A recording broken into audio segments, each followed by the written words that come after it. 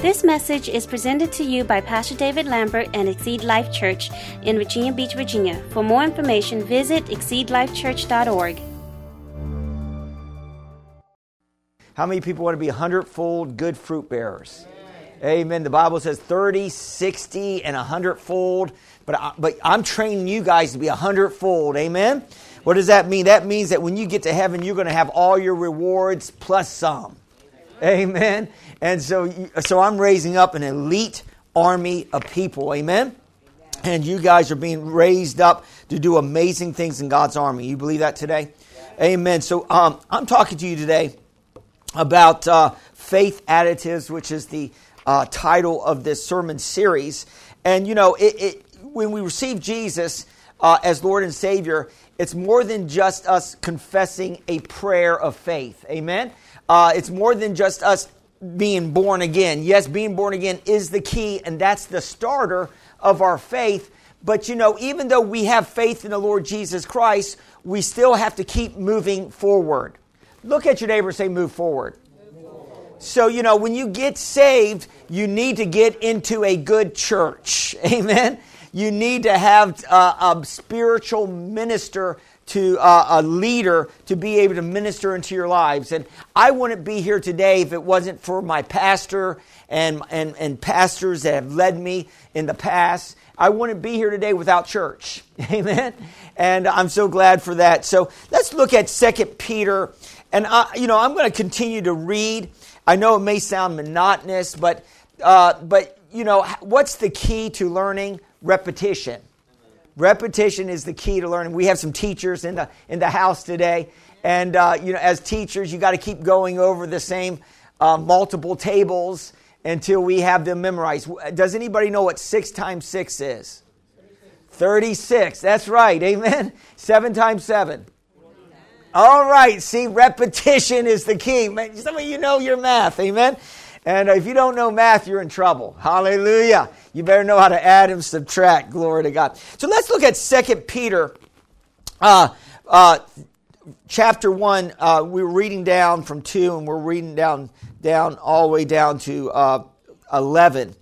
And it says here, this is Peter, and he says, grace and peace be multiplied to you at the knowledge of God and Jesus our Lord, as His divine power has given to us all things that pertain to life and godliness, through the knowledge of Him who called us by glory and virtue, by which He's been given to us exceedingly great and precious promises, that through these you may be partakers of the divine nature, having escaped the corruption that is in the world through lust. Amen.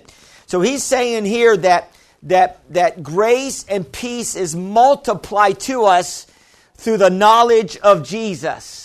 So how many people want some more grace in the house today? Amen. How many people want some more peace in the house today? Well, you get that through the knowledge of God. Amen?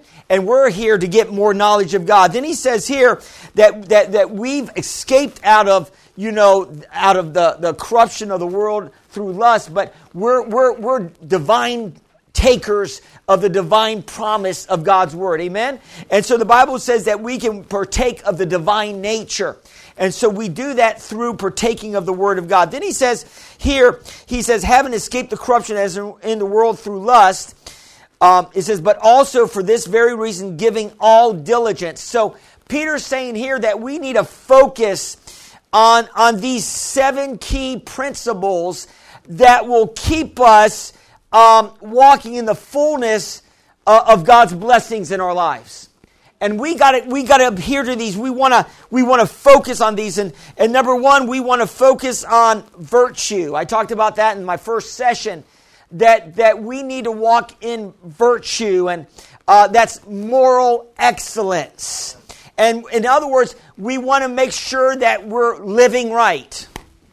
Is that all right to say that in a church today? Is it okay to say we need to live right? Amen. Or is that old-fashioned now? Has grace covered everything and covers also, living lifestyles that aren't congruent to Christianity? No, grace covers us walking with God, but not walking away from Him. Amen? Now, His grace will cover us for a certain period, but, there is that final call. I don't want that final call in my life, like, either follow me or else. God gives final calls. I don't know if you know that or not, but he gives final calls to us. My pastor, Joe Warren, when he started this church, he got saved as a kid. And when he got saved, he was sold out to God, and he was a young man. He received Jesus, but then the devil started working on his mind and said, you don't really want to follow God, because if you do, you might be called to be a missionary, and you might end up in Africa. And he used to watch Tarzan movies, right? And he saw all the lions and the bears and the crocodiles. And he said, well, and that thought that the devil sowed in his mind, that caused him to kind of backslide out of walking with Jesus. And he went into the world for over, 30 years. He lived for himself and in the world. And then at 40 years of age, in his mid-40s, what's going on here? At 40 years, that's the church bells. That's a little too late. But at 40, I like the church bells. Good, I like that. And at 40 years of age, or in his mid-40s, God told him, listen, are you going to follow me? Or either follow me or else. And Pastor Joe said, I don't know what the or else was. And the or else could be you could end up in hell.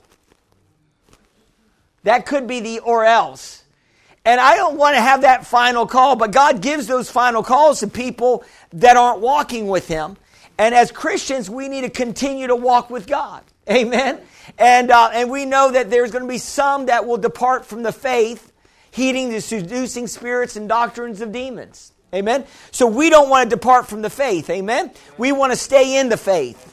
So if you depart from the faith, you have to be in the faith to depart from it. Right? And so we want to stay in the faith. Look at your neighbor and say, stay in the faith. So these keys will help you stay in the faith.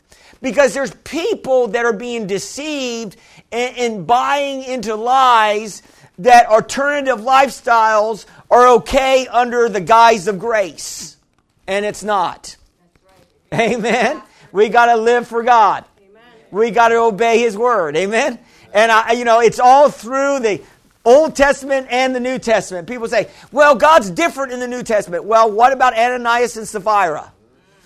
What? Who are they? Well, they died in church over an offering.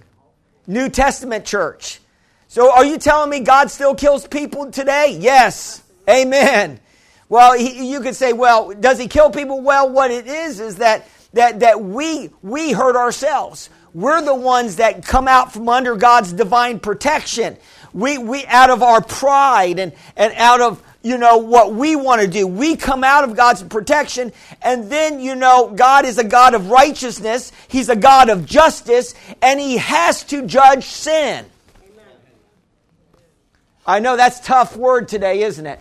But God has to judge sin. Thank God we have a system that's set up, a government system that's set up on laws, that's set up that, if you kill somebody, you could go to prison. That's a good thing, that you could possibly get the electric chair. I don't know if they still do the electric chair anymore. Amen.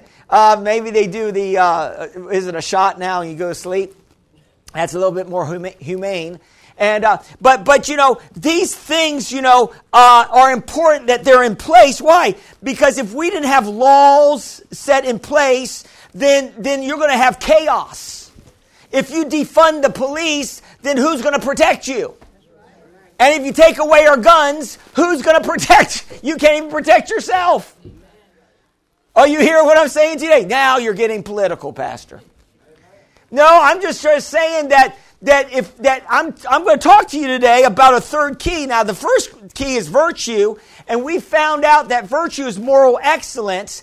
That moral excellence is always doing the right thing. What's the key to staying in moral excellence? Pleasing God. So we should have a desire to please God. That's the key to moral excellence. Number two, the Bible says that we need to add knowledge to our faith. We need to add knowledge to our faith. In other words, don't ever get to a point where you think you know enough. In other words, don't ever get to the point where you're in pride where you say, well, I know it all. We don't know it all. We should always be learning. And so what's the key to receiving knowledge and continuing to receive knowledge? Hunger. That's the key. Jesus said, those who hunger and thirst for righteousness shall be filled. So we need to stay hungry. Look at your neighbor and say, stay hungry. Now, I know some of you probably didn't have breakfast this morning, and you're thinking about lunch right now. Amen. But I'm saying this, you got to stay hungry. What? Hungry what? To know God. You got to stay hungry to learn about God. You don't think you know it all. Don't think you can't receive something more in God. The Bible says this, that give us this day our daily bread. What does that mean? We need a fresh revelation of God every day. We need to understand God more and more. I don't want to be deceived in this life thinking I know God and I really don't. I don't want to serve a false Jesus. I want to serve the true Jesus. I want to serve the God of righteousness and a God of holiness. Oh, Pastor, you talking holiness now? I didn't know one of these churches. Well, holiness is more than just ladies having long hair and dresses all the way down to your ankles. It's more than just that. Holiness is in your heart. Yes. Amen. Are you hearing what I'm saying to you? Holiness is being set apart for God's use. So we're talking about virtue, we're talking about knowledge, and hunger is the key. You should always have a desire to know more about God.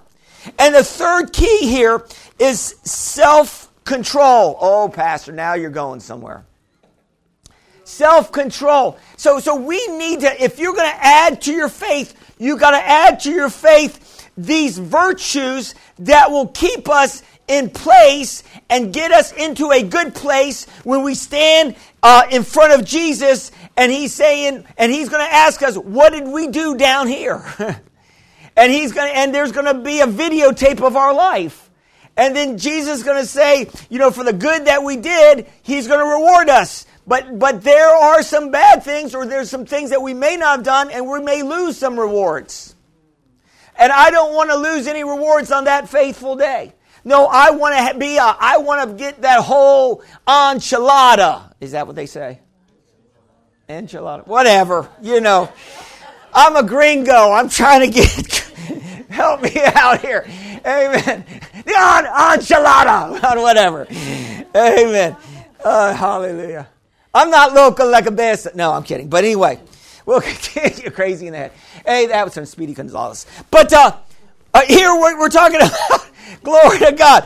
Amen. We're talking about now we need to add to our faith self-control. And let me just say this: perseverance, godliness, brotherly kindness, and love. And he says, if these are abounding in you, then you will be fruitful, right? And also the entrance into the kingdom of God will be granted to you greatly. Amen. And the Bible says, as you walk in these keys, you will never fail. In other words, I'm telling you, when you think about people in the ministry, and there's some ministers that have fallen in ministry. But then I think about, Billy Graham. Anybody ever heard of Billy Graham? He's the great evangelist. He's won millions of people into the kingdom of God. And so he had a rule. It's called the Billy Graham rule, that he wouldn't be alone with another woman except his wife in any room or any situation. He had a rule that he would not be in a place where he could be compromised. Amen. And so we need to set some rules up, because we're talking about discipline this morning. We're talking about self-control. And if you have no rules, amen, then it's going to be easy for you to fall. You got to have some rules. Amen. Anybody used to watch that TV show CSI, or what was it? There was this one guy that was the top police officer. He always had his rules. Amen. And so you got to have rules. You got to have rules in place. If we didn't have traffic lights and we didn't have lines on the road, then if we didn't have speed limits, I'm telling you, it would be crazy out here. Amen. So we got to have the rules. Amen. So I'm going to say this, that when you are adding to your faith, these virtues, it's going to keep you in place. Now, when I think about self-control, when you think about self-control, what do you think about? What do you need to control? The number one thing that we need to control, amen, is our tongues. Oh, my Lord Jesus. Now you're going somewhere, Pastor. We need to control our tongues. Amen. There's a book that was written by this one man, Hung by the Tongue. And you can hang yourself by your words. The Bible says, by your words you'll be justified. That means by your words, rewards from God will come down to heaven to you. And by your words, the curse can come into your life. The devil can put some stuff on you. So we need to control this thing right here, which the Bible calls your tongue unruly at times. Has your tongue ever been unruly? Have you ever said something you regret it? Yes. Are you listening to what I'm saying today? And what normally spurs that? Emotions. Right? We get emotionally jacked up. And then all of a sudden we just unload, words that we don't really mean at times. It's just, you just get emotionally jacked up, right? Is that right? Amen. And so we need to learn to control this little member called the tongue. Amen? And it says here in James 3, 1 and 4, it says, my brethren, let not many of you become teachers, knowing that we shall receive a stricter judgment. So now some of you are saying, I'm glad I'm not teaching, right? Hallelujah. I'm glad I'm not a teacher. I'm going to get strict. I don't want to have stricter judgment. Well, if you're a parent, you're a teacher. So you're in there. Oh! What, Pastor? Yeah, if you're a parent, you're teaching your children, right? And so you're still going to be judged by how you raise your children. That's the reason when you come to church and you want to bring your children to church, because the Bible says to raise your children up in the admonition of the Lord. So when you come to church, you just don't come to church for yourself. You come to church to put a godly inheritance into your children. And so when they go into Bible school or Bible class for the children, they're learning about God and they can be raised up to be great warriors for God. Amen. And you have righteous seed. Glory to God. Are you hearing what I'm saying today? So you're getting a double blessing, parents. You're not only getting blessed being in here, but you are adhering to the Word of God, and you're raising your children up in godliness, so they can have a legacy of faith. Amen. Amen. Parents, pat yourself on the back. Amen. Glory to God. And it says here, amen. Brethren, let not many of you become teachers, knowing that we shall receive a stricter judgment. For we all stumble in many things. If anyone does not stumble in word, he is a perfect man, able to bridle the whole body. Listen to that. For we all stumble in many things. If anyone does not stumble in word, he is a perfect man, able to bridle the entire body. So James is saying that our words, that if we can control what comes out of our mouths, we can control our entire body. That is an amazing statement, amen? We can control our body. So we need to control our words. Amen.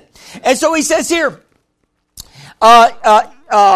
let me continue. If anyone does not stumble in word, he's a perfect man, able to bridle the whole body. Indeed, we put bits in horses' mouths that they may obey us, and we turn their whole body. Look at also the ships, for they are so large and are driven by fierce winds. They are turned by very small rudder, whatever the pilot desires.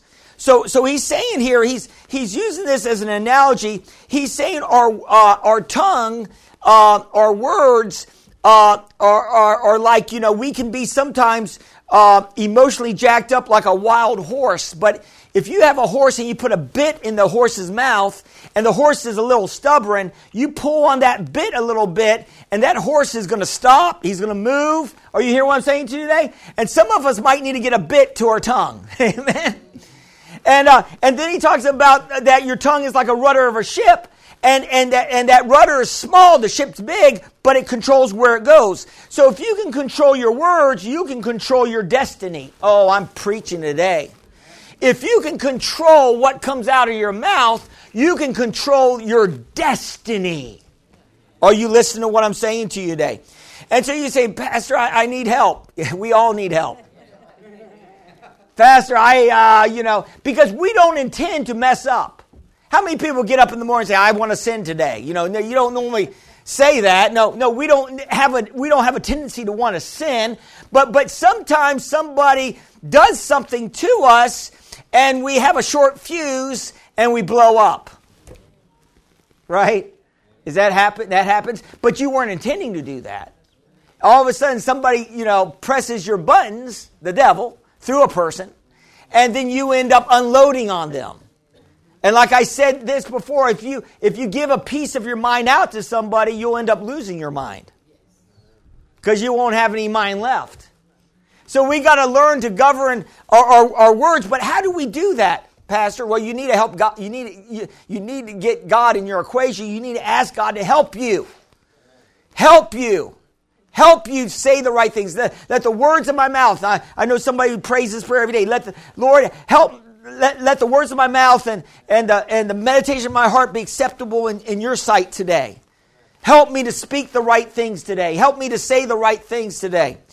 I know that Joyce Myers, anybody ever listen to Joyce Meyer or listen to her ministry? And God brought her through a lot of stuff, and she was not an easy person. And because she went through a lot of abuse and sexual abuse and all this, and she was hurt, and she had a lot of walls up, and she was not a happy person, even while she was a Christian. You know any Christians that aren't happy people? and she always got in trouble with her mouth, always shooting off, always thinking the negative and speaking the negative. Anybody know what I'm talking about? We tend to think negative and speak negative. And then she was reading about words and all that, and she said, I'm just not going to say anything. I'm just going to keep my mouth shut. And she would keep her mouth shut, and she was still depressed. And she said, God, I'm keeping my mouth shut. He said, yeah, but you're not changing the way you think. In other words, you may stop your talking, but are you still thinking stinking? Are you having stinking thinking? Amen. Or is your thoughts bad? You may not be saying anything, but are the thoughts in your mind, are they bad? Amen. And so you're thinking, where the mind goes, the body follows. You see, you can't sin if you're not thinking about sin. Oh. I mean, if you're not thinking about if you're not looking at the wrong things, that's causing you to think the wrong things, that may cause you to speak the wrong things, that may cause you to act the wrong way. So what do we have to do? We have to control our thoughts. We have to control our thoughts. And if you can control, now I know we get emotional and then we don't think, we speak. So the Bible says we have to be quick to hear, slow to speak, and slow to wrath. That's what the Bible says. We have to be quick to hear, slow to speak, and slow to wrath. But we're normally quick to wrath, quick to speak, and we don't hear anybody else. We don't hear any good common sense. When the Holy Spirit's trying to say, slow down, slow down, slow down. Don't say that. You're like, blah, blah, blah, blah. Too late. Amen? Right? So we don't want to practice that verse in the opposite. We want to be quick to hear, slow to speak, slow to wrath. Amen? And James says that in controlling ourselves. Amen? And so he says here, see, sometimes you guys need to stop, drop, and roll. Have you guys ever been in school where they say if there's a fire, you catch on fire, you stop, drop, and roll, right? Well, some of us might need to stop for a second, drop the fence, amen, and roll with the Word of God. Oh, you hear what I'm saying? We need to stop. We need to breathe. Take a time out. These days, children aren't being, a lot of times children aren't being punished like they need to be. Some parents don't believe in spankings. They believe in time out. Take a time out. My dad was a military man. He didn't believe in time out. He believed in time's up. That's it. Where's the belt? So you hear what I'm saying to you today? That was my dad's philosophy. It wasn't no time. It was no time out. It was time's up. That's it. You're done. But thank God, God has grace on us. Thank God, God gives us a little time to repent and get back with Him. Amen. God is long-suffering. So He gives us time to get our act together. He gives us time. God's good with that. But people aren't good. People don't normally have patience with us. You ever in traffic and you make one little mistake and somebody beeps their horn really hard at you or cussing at you or whatever, just because you make a little mistake?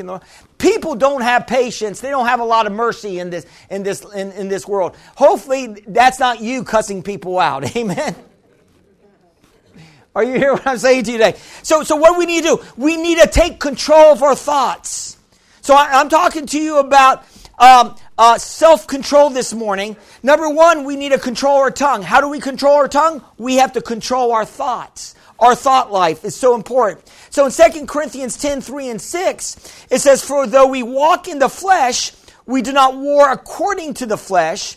For the weapons of our warfare are not carnal, but mighty to God to the pulling down of strongholds, casting down arguments and every high thing that exalts itself against the knowledge of God. Bring every thought into captivity to the obedience of Christ, and being ready to punish all disobedience when your obedience is fulfilled." So I know this can go over our heads. So he says that we walk in the flesh, we do not war according to the flesh. Amen. But our weapons of our warfare are not carnal, but mighty through God to the pulling down strongholds. What does that mean? Well, strongholds are patterns of thinking that we have. And so we could have right patterns of thinking or wrong patterns of thinking. And so our patterns of thinking, how we think about things, can determine what happens to us in life. Amen? And so we got to make sure. So in the process of us being Christians, we're moving out of wrong patterns of thinking into right patterns of thinking. Is that right? Because there's, some of us, there's still worldliness in some of us. Oh, Pastor, are you going there? There's still worldly thinking. We still think like the world at times. Amen? And we got to get that worldly thinking out of us. We can't think. Remember, like I said before I got saved, my worldly thinking was I got to look out for number one because nobody's going to look out for me. I got to take care of myself, right? But the Bible doesn't teach that. The Bible teaches us to look out for other people, right? So the Bible teaches the opposite. The Bible says actually you need to lower yourself in front of others. In other words, you let the other people take the high road. See, the Bible teaches it differently. The Bible says, forgive your enemies. Pray for those who despitefully use you. See, it doesn't say, it did say in the Old Testament, an eye for an eye and a tooth for a tooth. If you just read the Old Testament, then, boy, that works with our flesh. Eye for an eye and a tooth for a tooth. Pastor, he knocks my tooth out, I'm knocking two of his out. That's what it says in the Old Testament, right? But Jesus said, turn the other cheek. What? Yeah, Jesus said, turn the other cheek. How can you do that? You got to change the way you think about things. You got to change this gray matter so it will matter. So you got to change that. So how do you do that? Well, first of all, you have to line your thinking up with the Word of God. Your thinking has to be lined up with the Word of God. Because if it's not lined up with the Word of God, you're going to be going with worldly theology. You're going to be going with the way the world thinks about things. You got to protect yourself. No, the Bible says, don't even let God fight your battles. That's probably the hardest thing we can ever do is let God fight our battles. Because we want to get up and fight our own battles. I lost my wallet a few weeks back. It was over a month ago. And I was at this restaurant. I'm not even going to say the name of the restaurant. And I was at this restaurant, and I knew I left my wallet on the seat. It was a booth, and I knew I did. And I left there, and I said, "Oh, I don't have my wallet." And I was back there within the hour. And I said, "I left my wallet in the booth, and you guys should have it, And they looked, "No, we don't got it. We're looking all over the place." I said, "You sure you don't have it?" I said, "Is there a place that you put wallets? I was just here." No. I said, "Okay." I said, "I know. Oh my gosh, did somebody take that wallet? Your wallet's lost. You know what I'm talking about?" And so the next day I go over there. And I go over there. I said, listen, I was over here. I know you guys must have placed it somewhere. I just felt led to go back. And the guy came out, was the guy that I didn't recognize. And he said, this is a booth. He started pulling everything. He pulled that booth apart. I mean, right in front of me. And I'm like, oh, I guess it's not here. You know, he was trying to prove to me it's not here. And so I said, okay. So I had to go change all my stuff out, you know, cancel all my credit cards. Anybody know what I'm talking about? And but I went to that restaurant just this past week, last week. And I just felt led in my heart, you know, because I prayed this prayer, Lord, direct my steps today, you know. And, you know, you don't want your license floating out there, you know, and, you know, you don't want to be compromised in all your stuff. You know what I'm talking about? And so I just felt led to ask, you know, I'd never seen this lady before. The lady, I said, I left a brown wallet here. Can you look for it? Or can you tell me if it's been turned in? And so the lady said, okay, what's your name? And she went back there, and then this lady comes out and brings my wallet out. She says, I've been waiting for you to come out here. And I was like, I came out twice, you know. And she said, I said, well, you know, they did check the safe. And she said, well, I put it in a special place. Right? Then why don't you tell your staff? You know, it's been a month, you know. I don't need the wallet anymore. Keep it, you know. And do you know what I'm talking about? You know, all those credit cards are closed out. I got all new credit cards now. I went through hell, you know, a month ago. You know what I'm talking about?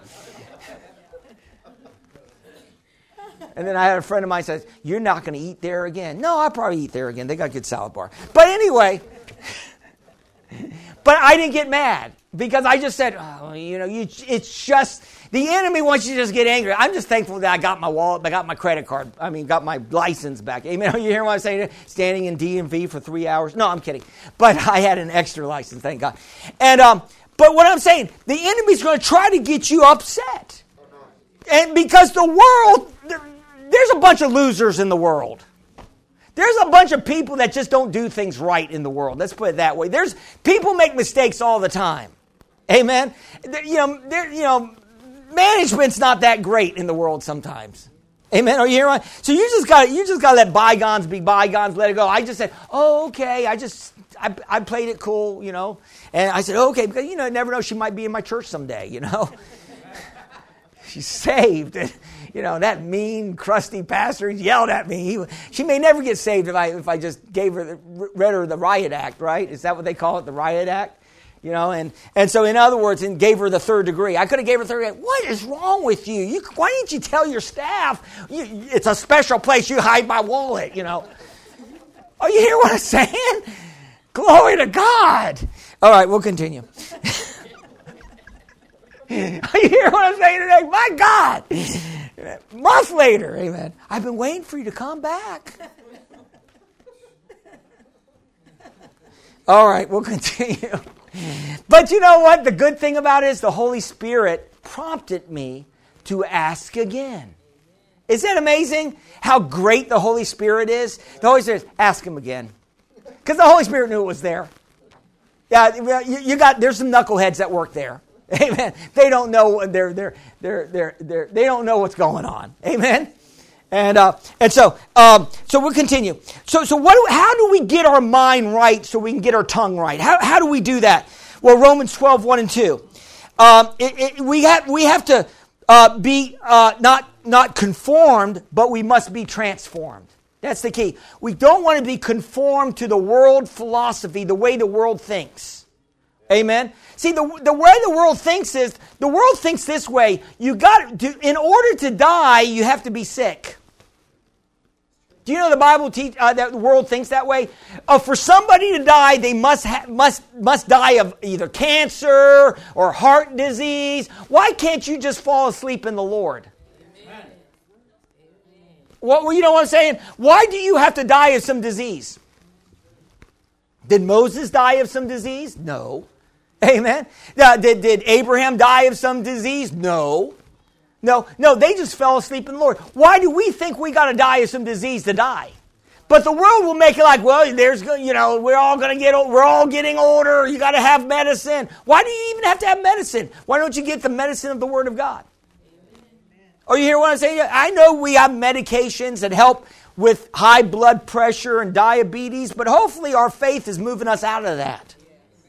Amen. And so we don't want to be conformed to the world.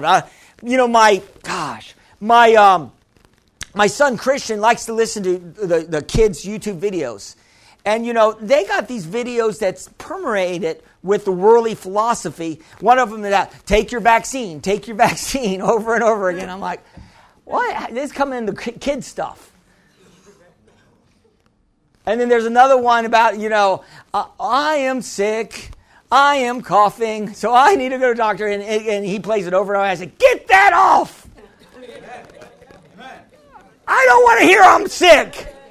I don't want to hear that. Or my kid, it's a nice, fun tune that sounds really good. But I say, get that off. We're trying to figure out. My wife gets it off, and he's able to get back on it. And he likes to loop it over and over. I am sick. No.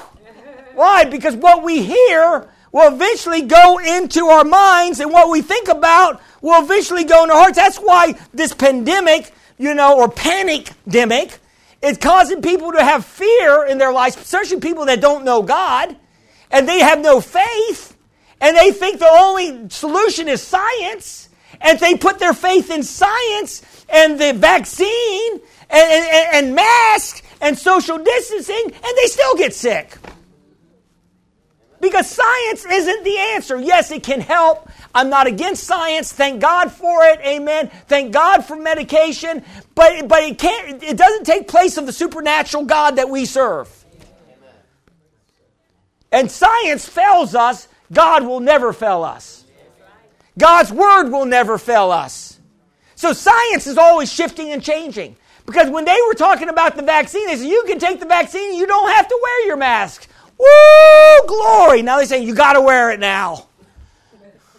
They change everything around. It's always shifting, but God's word never shifts or changes. God's the same yesterday, today, and forever. It's solid. It doesn't fluctuate. Remember, they will tell you milk is good. Then they will say milk is bad. Then they will go back and say milk is good. Then they will say eggs is good. Then they say egg has cholesterol. Then they go back and say, oh no, eggs are good again. Have you ever heard all this stuff? That's science. And you put your faith in it? Then you got people that are multimillionaires, dumb people, buying these skulls that they say it's from, it's a skull of some dinosaur. And what it is put together by plaster. And they buy it for $1 million thinking it's a skull they found underneath the earth that's made out of plaster. Okay, we'll continue. You hear what I'm saying to you today? People are buying into stuff. Don't buy into lies. Buy into the truth. And so what do we need to do? It says, therefore I urge you, brothers and sisters, in view of God's mercy, this is the NIV, to offer your bodies as a living sacrifice, holy and pleasing to God. That is your true and proper worship. Do not conform to the pattern of this world, but be transformed by renewing your mind, that you'll be able to test and approve what God's will is, good, pleasing, and perfect will. So this is what I'm saying to you today. If you're lacking self-control, especially in your words, or if you're lacking self-control in your actions, you have to change the way you think about things. Amen? And the way you think about things will determine what your actions are going to be. And so if you start changing the way you think about things, then your speech will change and your actions will change.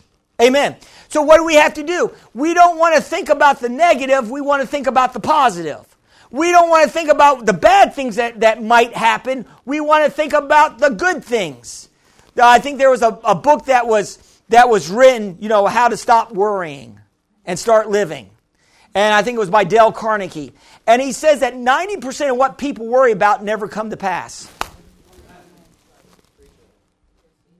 90% of what we worry about doesn't even come to pass. Are you hearing what I'm saying? So get the worry thoughts out. Amen. Don't focus on that, because what you focus on, you will draw to you. Now you're sounding like one of these guys on a TED Talk. What you focus on, will you draw? You focus on negative, nobody likes me, my life is terrible and all that, and nobody's going to like you. You start telling everybody how bad your life is, nobody want to be around you. Why does anybody around you? Because you're always talking negative. People like to be around positive people. Unless you're in the pity party group. Then that's the group that you talk about all your problems all the time and you never come out of it, and you're always licking your wounds in that group. It's called the pity party group. It's my party and I cry if I want to. Cry if I want. You'd cry too if it was happening to you. Right? It's called the pity party. Right? I grew up, I had problems and this and my parents and that and this. Don't blame what you do from your past. People say, well, they grew up in a bad situation. That's why they killed 20 people. Listen, there's people that's grown up in worse conditions and come out to be beautiful human beings. They've overcome all these. Think about Joyce Meyer. Bring back Joyce Meyer. Physical abuse and all this from her father and all this. She could have been an axe murderer for all the pain she went through. Are you hearing what I'm saying to you today? She could have been a man killer. A black widow. Amen. But no, she came out great. Why? Because she allowed the Word of God to transform her thinking. She came to a point where she forgave her father, and she bought him a house. And she led him to Jesus. And he's in heaven today. But you know she hated him for what he did to her, stealing her childhood. But she transformed the way she thought. And she thought about the goodness of Jesus. And she thought about that she wasn't that good of a person. And Jesus endured all this hostility towards of sinners towards him. And Jesus was whipped, and Jesus was beaten, and he was so marred he didn't even look like a man. And he went to the cross, and they nailed him on the cross. And Jesus did that for us, and did that for our shortcomings. And as she focused on the sacrifice of Jesus, how could she hold something against her dad that was being run by the devil? Because people, Jesus said, forgive them for they know not what they do. Because people don't realize that they're puppets of the devil. Are you hearing what I'm saying today? And they're being run by the devil. They don't understand that. But they will when they end up in hell. Oh my gosh, I was deceived.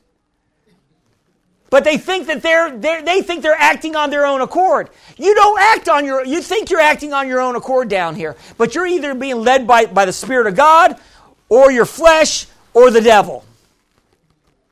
Your flesh is the unruly part of you that wants to, sow wild oats, if I may.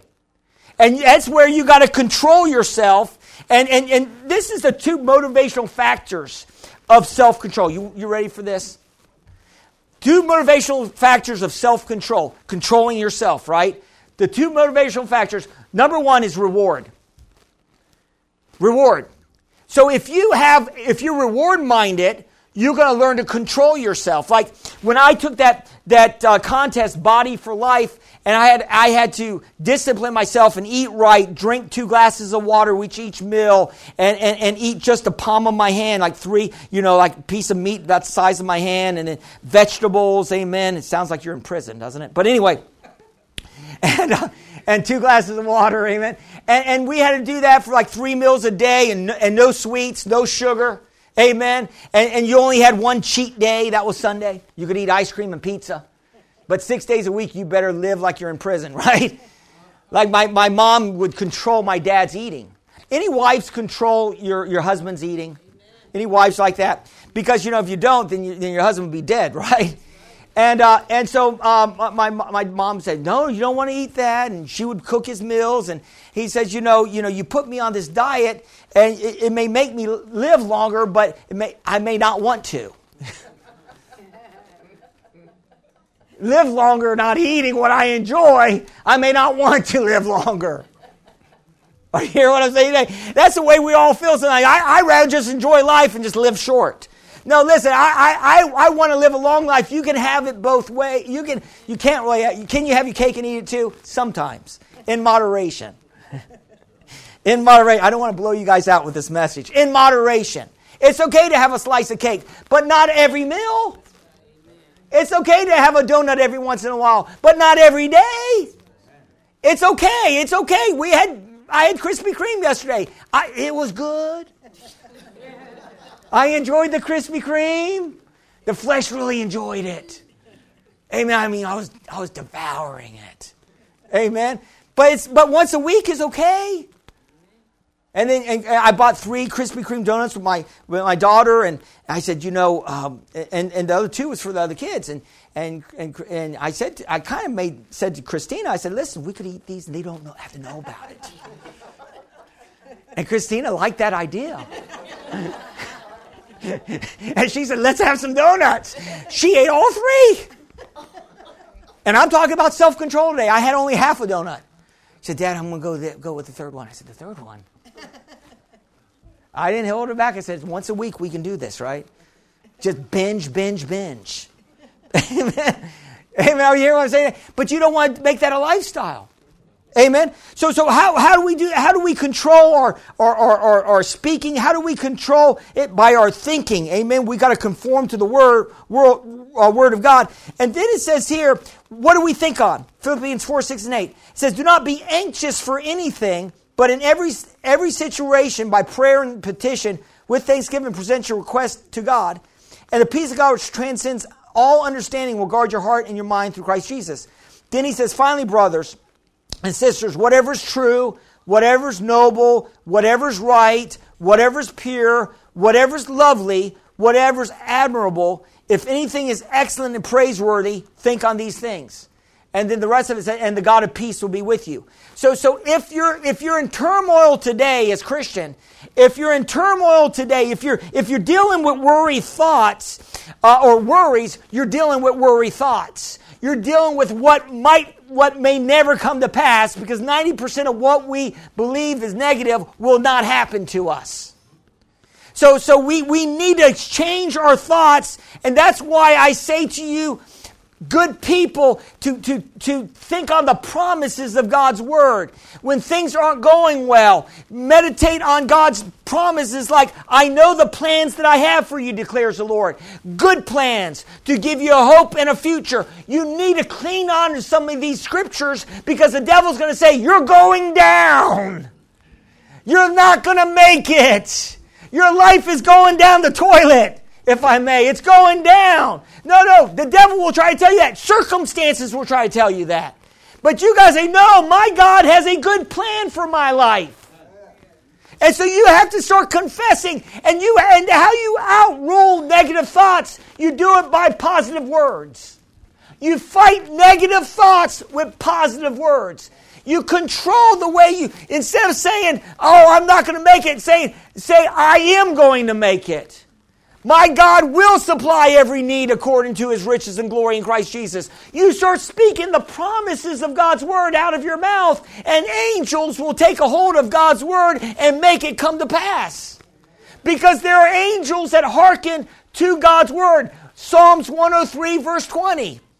So as we speak God's Word, God's angels make sure, that's why prayer works. You wonder, how does prayer work? When we pray, it puts our angels in place. We're praying God's promises, believing God's Word, and God's saying they're standing on my Word, so the angels go forth and make it happen. Amen. The angels of God can influence people for favor for your good. Are you hearing what I'm saying? But when we're speaking negative, and we're speaking the wrong things, and we're thinking the wrong things, then demonic forces can come against us. And the enemy can be unleashed against us by our own words, by speaking, by even our own thinking. Even Job said the very thing he feared came upon him. Job 3:25. So Job, his life went down a little bit for a certain time, because the thing he feared, he had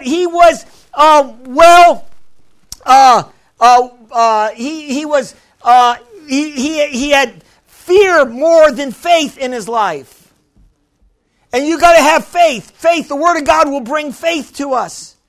So how are we going to do this? How are we going to be disciplined people? I'm closing here. What's the key to being disciplined? Amen. What's the key to walking in great faith? What's the key? Number one, if you're going to be disciplined, and I'm talking about you might need to get disciplined in your eating habits. Oh, pastor. Amen. You might need to get disciplined in your spending. What? You might be in debt today. And so you might need to get disciplined in that. You might need to get disciplined in these areas that people are undisciplined and it's causing problems in their life. You know, if you have a problem with shopping, just don't go to the mall. If you have problems eating donuts, don't drive by Krispy Kreme. In other words, out of sight, out of mind. Get it out of your way. That's one of my keys here. But the number one key I want to talk to you about, and I'm closing here, if you're going to be a man and woman of God, and if you're going to walk in the fullness of God's blessings, where you're going to have to get vision in your life.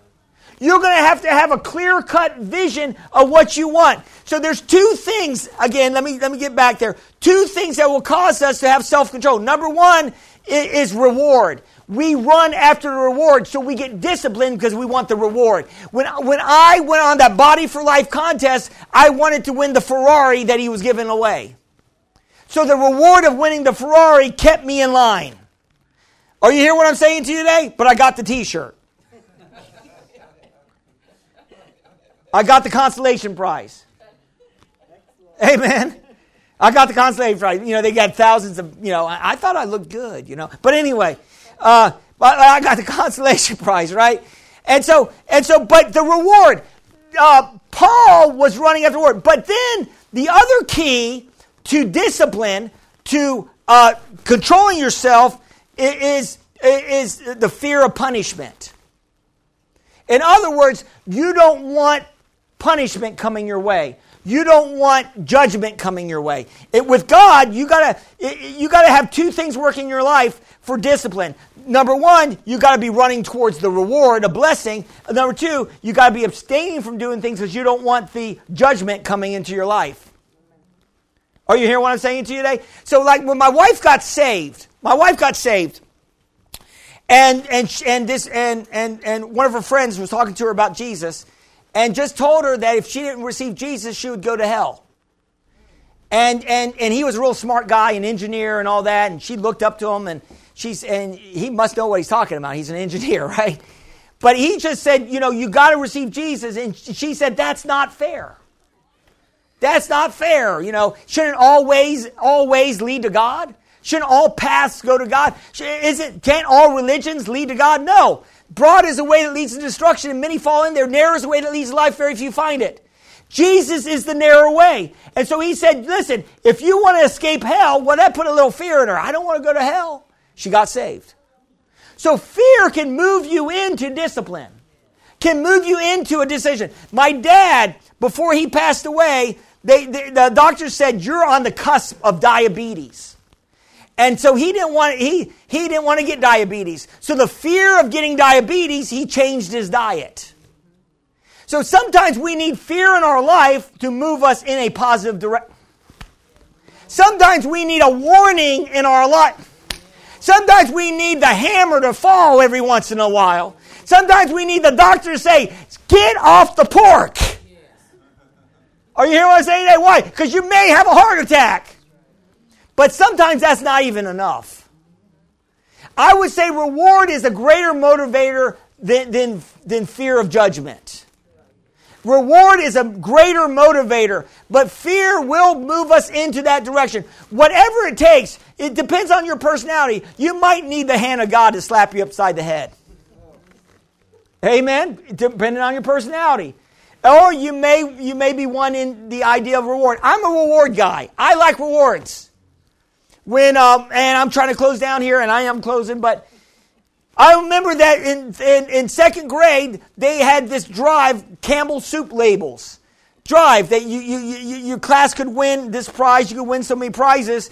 And so second grade, I didn't really do it. I heard about it, but I thought they were going to do it in the third grade, right? So all summer long, I saved all these Campbell Soup, labels, and I had like 50 or 60. I was so proud of myself. I'm going to get the reward. And I bring it in. She says, "We're not doing it this year." I had 50 of them. Do you remember that? I was so upset. But God won't do that to you. The world will. You do all this stuff, and man, if you do this, if you jump through all these hoops, religion will tell you that. If you jump all through these hoops, if you join the church, if you become confirmed in the church, if you get water baptized, then you're going to make it in heaven. Well, the Bible doesn't teach that. The Bible teaches that you better get Jesus in your life. But people are, okay, I'll get in heaven if I just adhere to all these rules and regulations. No, you better get Jesus in your life. That's what you need. Amen. And so you'll end up empty like the Campbell Soup labels. You'll do all these things, and at the end, well, I did all this for God, but you didn't get Jesus in your life. Guess where you end up? You may have been a good religious person. You may adhere to all these religious rules of these different religions out here. But if you don't have Jesus, no way you can get into heaven. And so Jesus compels us, God compels us to get Jesus, and when we get Jesus, He transforms our heart. And then when we line ourselves up with the Word of God and start walking out the Word of God, we'll see the blessings of God in our life. So we need to have vision. The Bible says in Proverbs 29:18, where there's no vision, the people perish. But he that keeps the law, happy is he. It's really a little bit more clear in the Amplified. It says, where there's no vision, no revelation of God in His Word, the people are unrestrained. So what does that mean? We have no discipline in our life. When we don't think about God and we don't think about rewards and we don't even think about, judgment, then we have no discipline in our life. And we end up just going the wrong way. Amen? Are you hearing what I'm saying to you today? Number two, if we're going to move into a place where we're in controlling ourselves, we need to get the temptations out of our way. In other words, if you got a problem with food, about eating cookies and cakes and all that, get it out of your house. Don't go down the cookie aisle when you're in the store. In other words, out of sight, out of mind. Don't get, one person said this, I wouldn't be tempted if it wasn't for temptation. I wouldn't be tempted if it wasn't for temptation, Pastor. Then get the temptation out. Oh, well, I wouldn't be doing wrong things if I get rid of the friends that are motivating you and doing the wrong things. Sometimes you might need to cut off some of these ungodly relationships so you can keep staying in the blessings of God. So do whatever it takes. In other words, the Bible says don't make provisions for your flesh. Put on Jesus Christ. Don't make provisions for your flesh. Put on Jesus Christ. So we want to get that out of the way. Number three, what we need to do is we need to surround ourselves with godly people. We need to surround ourselves with mentors. You know who my mentors are? Well, yes, my pastor, amen, Kenneth Hagin, Jr. But more than that, my mentors are the people in the Bible that won. Peter, John, the Apostle Peter, the Apostle John, Jesus is my mentor. So when I'm studying about Jesus' life, and I'm studying about what Peter's saying, and I'm studying about what the Apostle Paul is saying, they're my mentors. I'm hanging out with them every day. Who do you hang out with? Well, I hung out with Peter yesterday. How do you do that? I read the letters he wrote to the church. I'm hanging out with Peter. I'm hanging out with Paul. I'm hanging out with John. You hear what I say? How do you hang out with these people? You read their writings. You become who you hang out with. And you start hanging out with these people can be mentors in your life. I know successful people that would take biographies of successful people and they would read them and study what these successful people do and they become successful. Why? Because they find mentors. You got to have a mentor in your life. And hopefully when you're in church, I'm like one of your mentors, hopefully. Are you hearing what I'm saying to you today? In other words, you're getting knowledge from me and you're saying, oh, I can apply that, I can apply that. Why? Because I want you winning in life. So you got to surround yourself with God-fearing, God-loving people. If you're hanging out with the world, then you're going to become like the world. Amen. If you're ingesting what the world does, and you're reading the world's books, and you're watching the world's movies, and you're going to take on the world. You're going to become a worldly Christian. And you're going to be winning part of the time and losing part of the time. But I don't want to be a worldly Christian. I want to be a godly Christian. And there's lots of worldly Christians out here. People that are focused more on the world than they are on God. And I want to walk in the fullness of God's blessings in my life.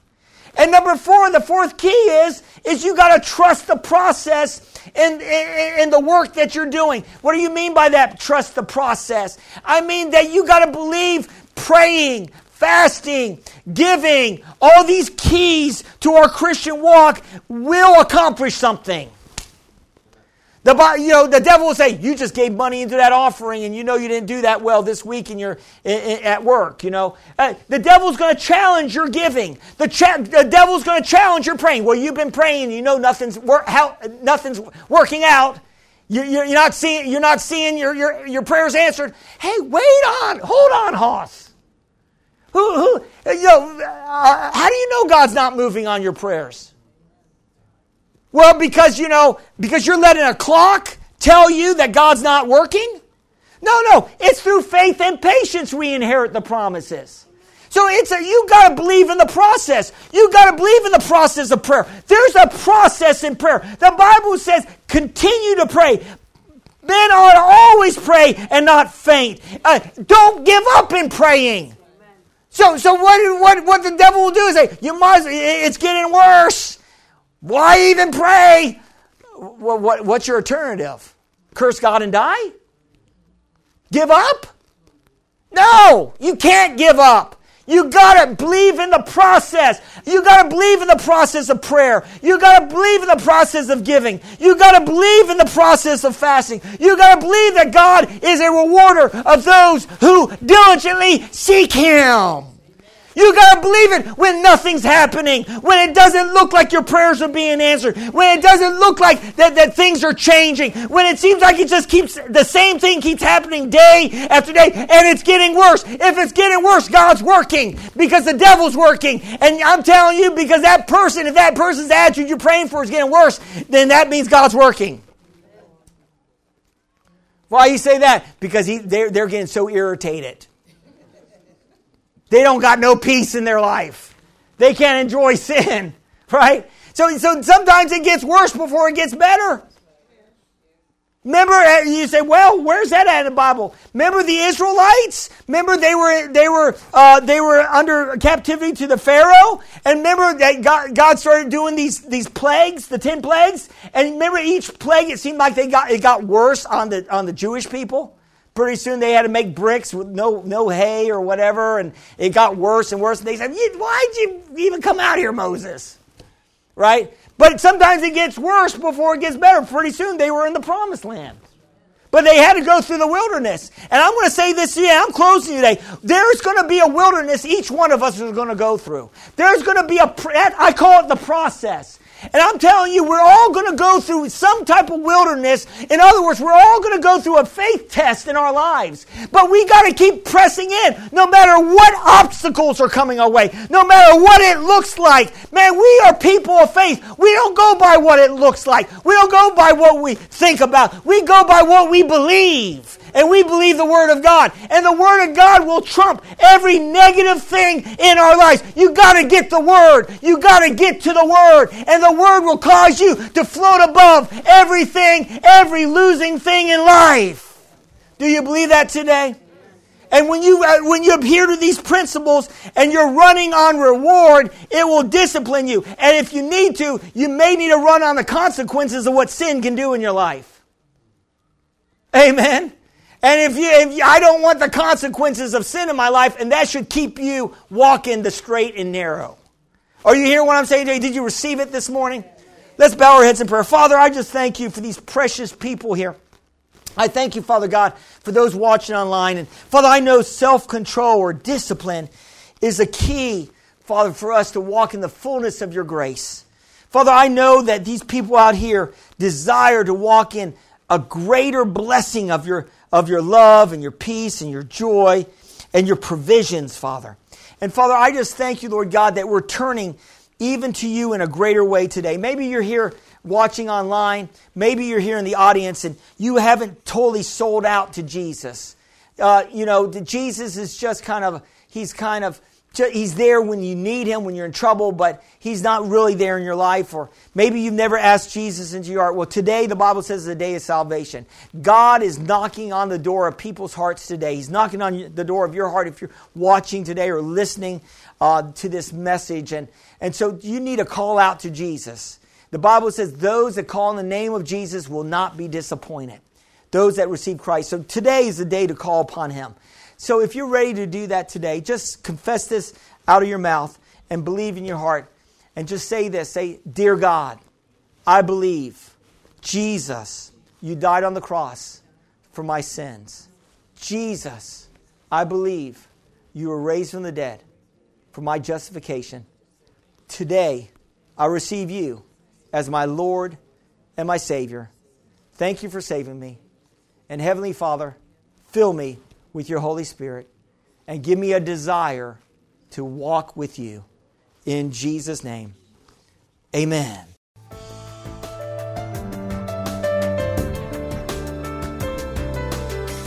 We thank you for listening to this message. For more information, visit us at exceedlifechurch.org